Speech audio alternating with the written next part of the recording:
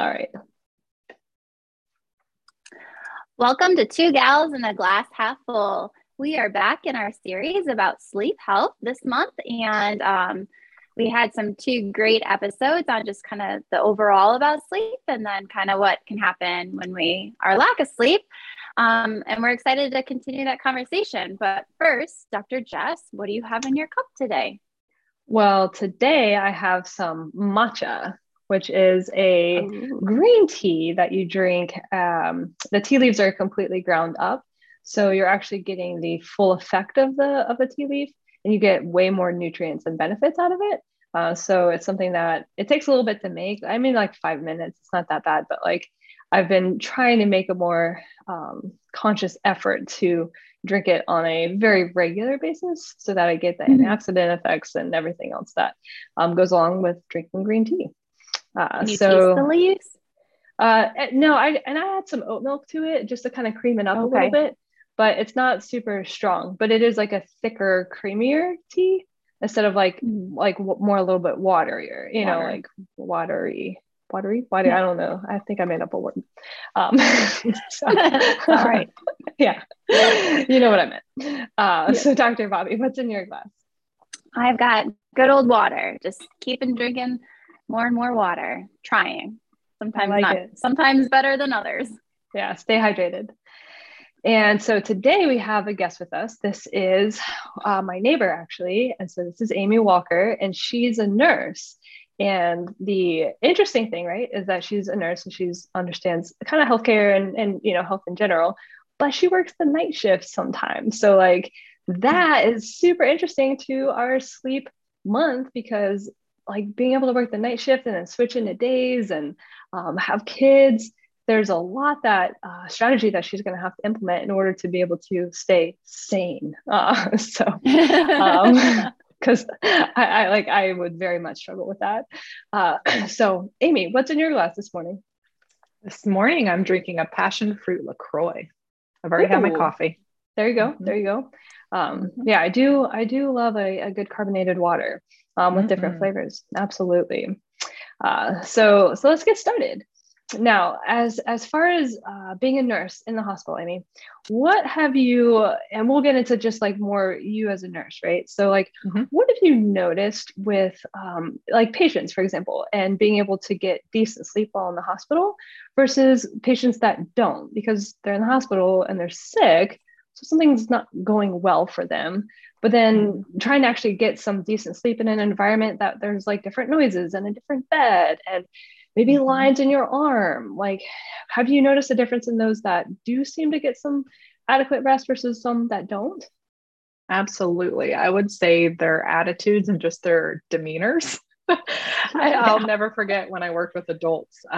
Their main thing when you were going in and out of their room to get vital signs or give medicines, they'd be like, I thought I was supposed to sleep the whole time here. And you're like, no, this is not a hotel. This is a hospital. We have like time things to do. So cranky, you'd have like the demented patients. Not getting enough sleep would definitely, I would think, make their stay a lot longer. Oh, absolutely. I mean, Mm-hmm. I don't see how it wouldn't. I mean, I know when I was in the hospital after having the kiddos, right? So you're in the hospital for a Mm-hmm. couple of nights after delivery. They're coming in at 4 a.m. to check your vitals, and depending on where you are in that sleep cycle, right? So if you're like just into that first phase of sleep and they come in, you're like, oh, like you wake up so easily. And then it's like, oh man, now I got to get back into that. And then a different noise goes off. And then the same thing happens. And it's like, oof, I was like ready to go home. Like, I just need, like, I need to go home. Like, this is not working Yes, for me. you need your space. Right. Like, so I can only imagine if there's like other things going on and you really have some sort of like major illness to then try and heal during that time while you've got all the other stressors going on and your body being able to relax enough to actually go through those cycles of sleep. So yeah, that would be tough. And then as far as being a healthcare provider, trying to be aware of that and, like they would come in the room so quiet at 4 a.m. and, really try and be super gentle about it. And I always appreciated that because it's like, you're trying to make sure I'm okay. But then at the same time, making sure that I am trying to get some rest. So there's like a level of appreciation there for, the nursing staff that is doing their job to take care of you as well, right? So it's not a hotel. You can't just not be monitored. Yeah, exactly. Yeah. Right. Exactly. So now let's move on to more like you, right? So now you are a provider, but then you're also a human, and you need to be rested in order to be able to take care of those around you, whether it's your patients or your family, right? So what are some of the strategies that you use for being able to get some rest while also working the night shift?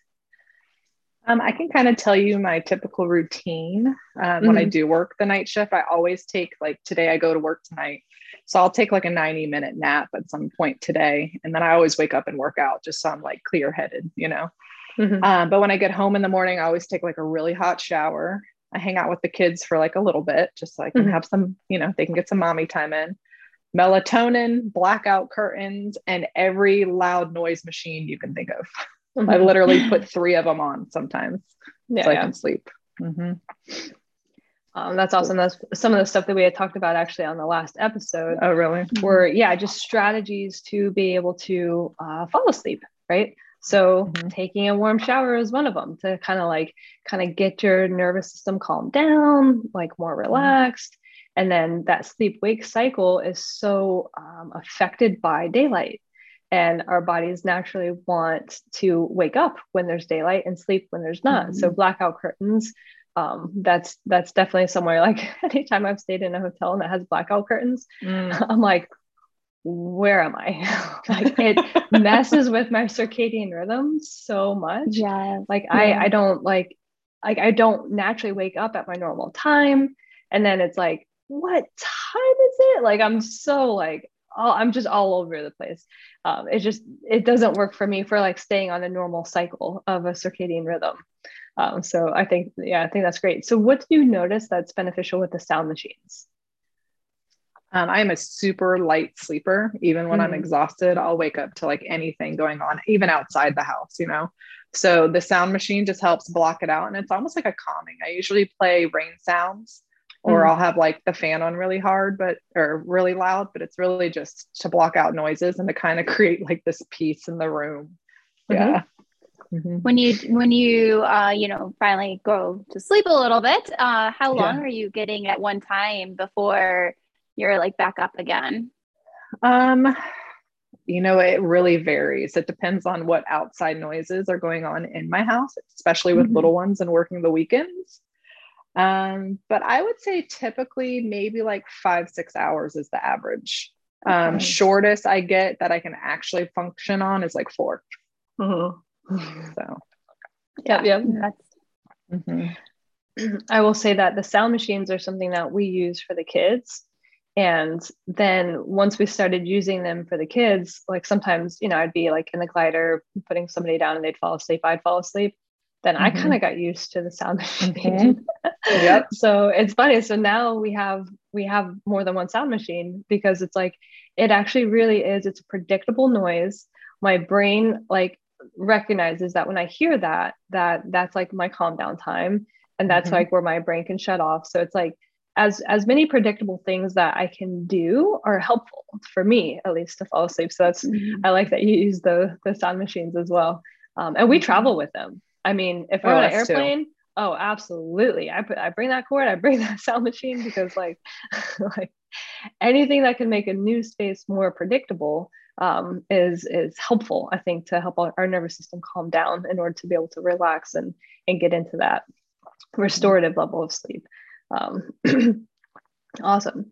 So as far as let's say like the days that you don't get enough sleep because there are a lot of noises and you're like, you get into that like first level of sleep, which is where you can wake up the easiest, right? So, and it's like almost any little noise is going to wake you back up, right? What are some of the things that you notice in you where that happen when you don't get enough sleep? very irritable, very irritable.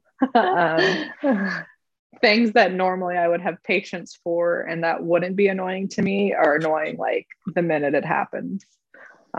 Very foggy headed, I feel. I could drink, quadruple the amount of caffeine that day that I would normally drink, and I'm still just so foggy. So that's it. I would say my mood is the most affected. Yeah. And I think that's definitely something that the professor that we talked with on the previous episode, she was definitely attesting to that emotional regulation that you don't have when you're sleep deprived is very, very much part of the sleep deprivation, right? Whether it's acute or chronic. So there's that. I know. I mean, I'm the same way. I'm absolutely the same way. I just say everything in life is harder when I haven't slept well. Like every step of my day is harder. And then every step of my day is easier when I've had enough sleep. Exactly. Nowadays, you're not working. Do you switch back to like a sleep during the day or sleep during the night, awake during the day, or do you try to keep somewhat of a routine? Nope, no routine there. I definitely try to go back just because of the little kids and wanting to be there and hang out and pick them up from school and whatnot. So yeah, I flip flop. I'll still sleep till like 4 or 5 on the mornings that I get off. I'll sleep till like 5 o'clock in the afternoon. And then by the time I put the kids back to bed, I'm already so exhausted that 9 o'clock, I'm going back to sleep that night to wake up, 7:30 a.m. with the kids the next day, start all over. Yeah. And then how quickly do you feel like you transition from nights to days? Like, is it just like you need that one, like that one? No. Okay. No. 3 days is pretty much when I finally get back to normal, which is slightly annoying because by 3 days, I'm already back to work. Right. Yeah. Yeah. That's what I would imagine. Because I know just as something as simple as like time change when you're traveling in between time zones, right? Like all of a sudden, like it's, if I fly west and it's earlier there, it's so much easier because like, boom, like I wake up, it's 5 a.m. maybe. And I normally wake up like normally I wake up at 7. So it's like maybe even before 5 and I'm like ready to go. But then, I'm ready for an early bedtime, but I just seem like you kind of push through that a little bit easier and then, kind of get onto that rhythm of the new time zone. But it does take a number of days. And then by the time you get used to the new time zone, you go back to your other time zone. And then you just get like crushed in the other direction. It takes another couple of days. So that can be, I've just noticed, especially with traveling, that like, I'm always kind of just like preparing myself for that and saying, okay, like what are the strategies that I can implement to try and transition as quickly as possible? And then when I come back, same thing, like transition as quickly as possible. But it always seems to take well more than one day. So I can only imagine, night shift stuff. Yeah. Yeah, no, I give you guys all the credit doing night shift. I am so cranky when I like don't get sleep. Like I don't know if I could do it. I mean, I guess I could. We all can do, whatever's needed if it's truly needed, but I give you guys a lot of credit. I'll tell you, age is a factor too, because when I was 26 and doing night shift, I could work like 5 nights in a row and be perfectly normal. But now that I'm 35 with children, it's very hard. It's exhausting. Yeah. So.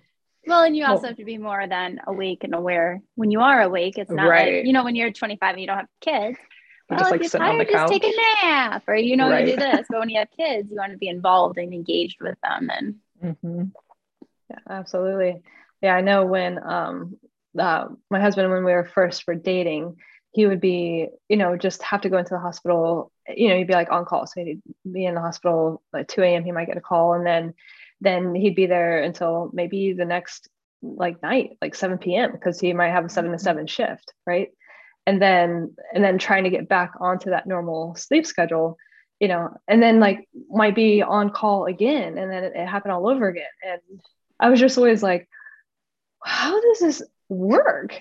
Like all of these people that work in the hospital are working day shifts and night shifts and on call, and like what, how do you do this? Because I'm just so used to like my normal like daytime job only, right?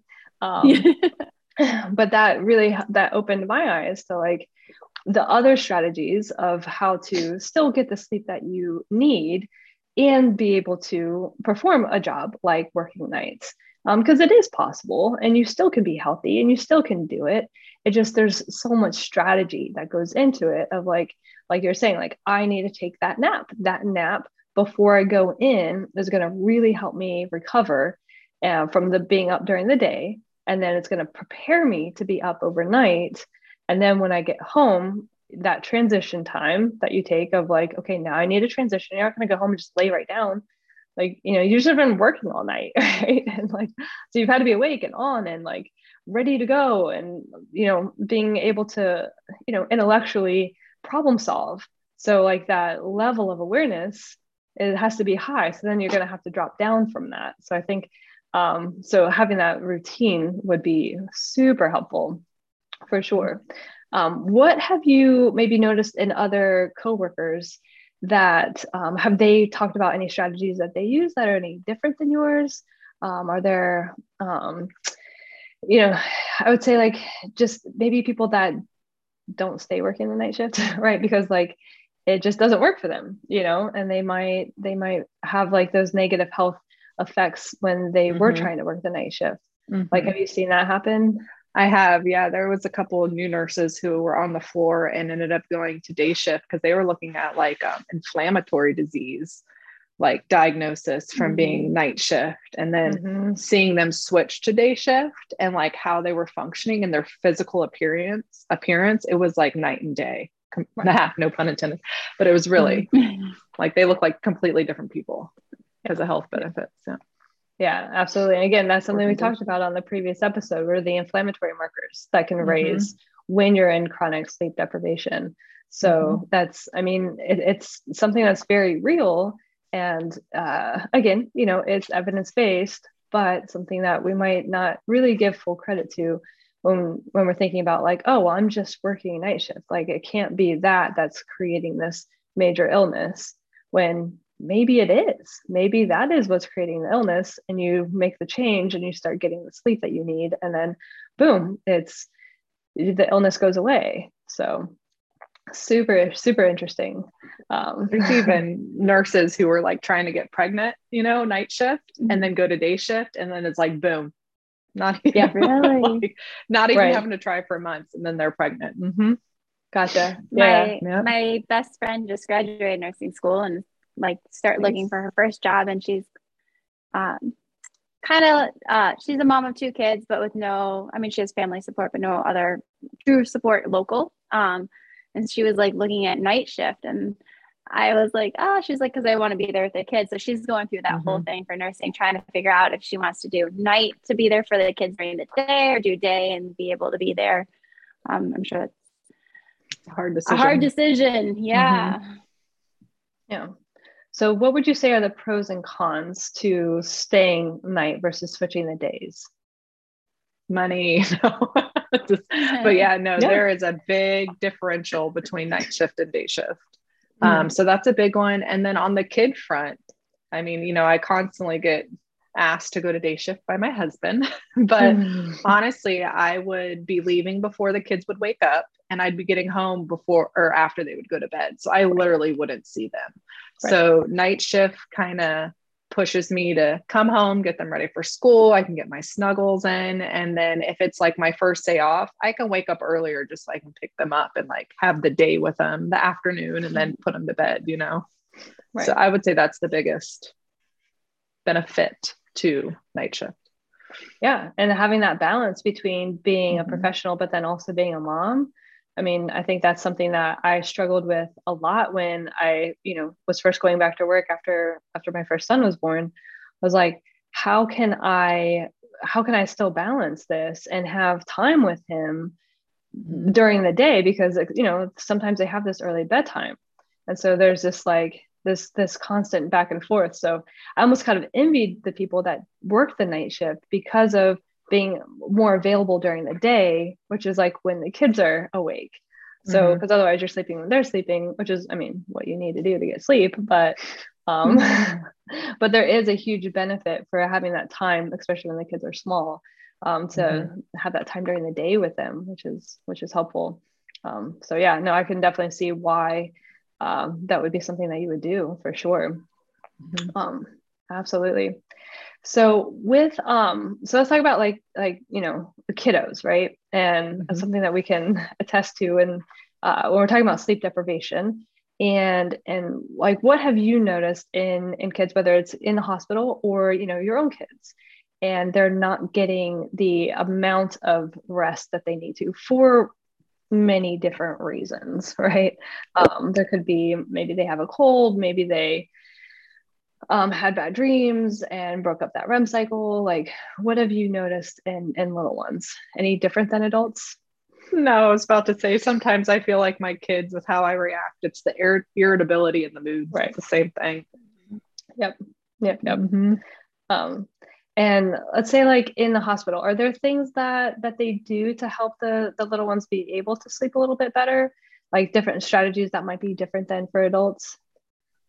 Well, I work with such a tiny population that, we keep them on a schedule. It's, every 3 hours, and they're inside isolates with like pretty much blacked out curtains because there's a cover on top. So they see the nighttime, and we try to keep it quiet, that kind of thing. But it's pretty much it.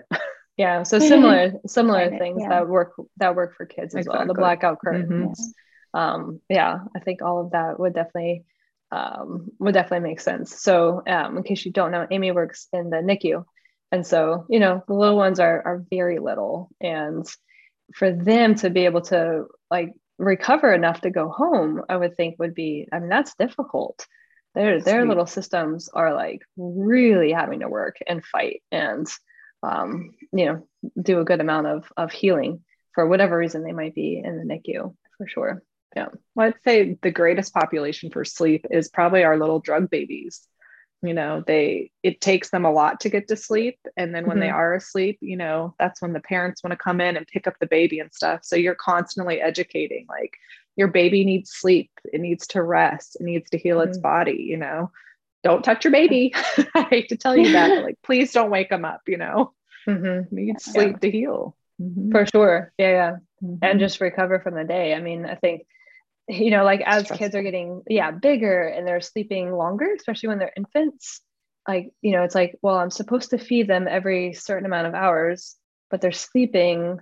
So should I wake them up? Right. So there's this like constant, like, I don't know. But I mean, as long as the baby's gaining weight, I'm like, let the baby sleep.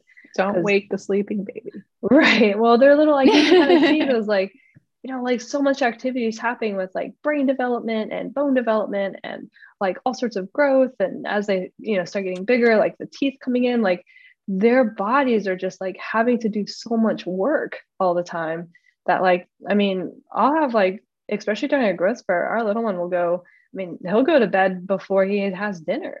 I mean, he'll have like a big lunch and then he might just be exhausted and he'll sleep the next day. He's still gaining weight. He's growing just fine. It doesn't last, it's like a couple of days, but he's just exhausted. So I'm not gonna like shake him like, hey buddy, like it's time to eat. Like, well, choke on his dinner, like, deal with that irritability. Right. Exactly. Yeah. No, he stays down the whole night, he can regulate his blood sugar for that long. And so it's like, okay, well, you just needed a bunch of sleep. And then he was like ready to go, crushes a good breakfast and is back at it. So I think sometimes we kind of undervalue sleep and we think like, oh, we just have to feed them and we got to keep them awake and we have to keep them on this regular schedule, when really, like, especially when there's growth that's having to happen, that schedule may or may not be as important depending on where they are in their developmental level. So I think that's also kind of something to be aware of.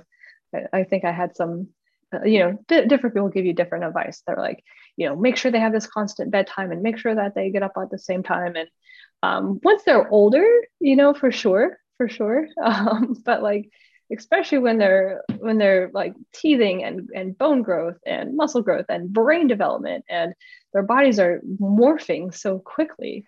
I'm like, I think their little rhythm will let us know. And I think we're going to go by their rhythm. And we have happier kids that way. Uh-huh. I'm happier too. So it's a real win-win. It is. Yeah. Awesome. Well, Amy, I really, really appreciate you coming on. I think it's just helpful to hear from other people that are, having to think about sleep in a different way and balance that amount of sleep that you need with these varying circumstances that are going on, like working nights, which is like a whole different level of problem solving, I will say. So what we're going to be doing for the rest of the month, right? So Dr. Bobby and I are going to be talking about, from a physical therapist perspective, just strategies for setting up for a good night's sleep. And, just a lot of different strategies that go into that. And then we're also going to be talking with an individual that travels a good amount and works with individuals that travel. And so just the changing up of the environment that you're sleeping in all the time, and what that means and what that's like, and time zones and beds and rooms and people, and that environment that is inconsistent, and what the strategies are in that kind of situation. So definitely stay tuned this month to learn as much as possible about sleep, and hopefully we can help those that are listening learn a little bit more. Make sure to, if you find it interesting, follow us on the podcast. It's on Apple Podcast, and then the video recording is on YouTube. And then we try and kind of stay on top of social media, just kind of putting out some posts that are hopefully helpful to those, on a day-to-day basis, like little things that might be like little nice reminders of, maybe reframe our thinking, and, like a little tidbit about what we're drinking today. Like, this is matcha and this is why I drink it. So, so feel free to follow us, and hopefully you find it helpful. Oh, sorry, Dr. Bobby. And Dr. Jess, we forgot the last 2 episodes to do a challenge. Oh, darn. We did. Yes. So yes. What should our challenge be today for everyone? So I think the challenge for this week is to, the recommended amounts of sleep, right, is somewhere between that 7 to 9 hours. What they were saying is the 7 hours is the evidence base, is where most adults are going to feel the best. But you could be around, you could be anywhere in that range, most likely. So for this week, let's try and track how often you're getting that amount of sleep. And then just see, give yourself a little challenge. And then maybe there might be some small changes that you make in order to meet that challenge, like taking a shower before bed, or not looking at your phone before bed, or just giving yourself a little bit more time to like relax before getting into bed. Same thing with like the morning routine, right? So there might be some small changes that you make to be able to get that 7 hours, and then see if you feel better or if you don't, right? So everybody's a little bit different, but so I think that's going to be our challenge for the week. Awesome. All right. I think it's a good one. Perfect. All right. Stay tuned. All right. Bye.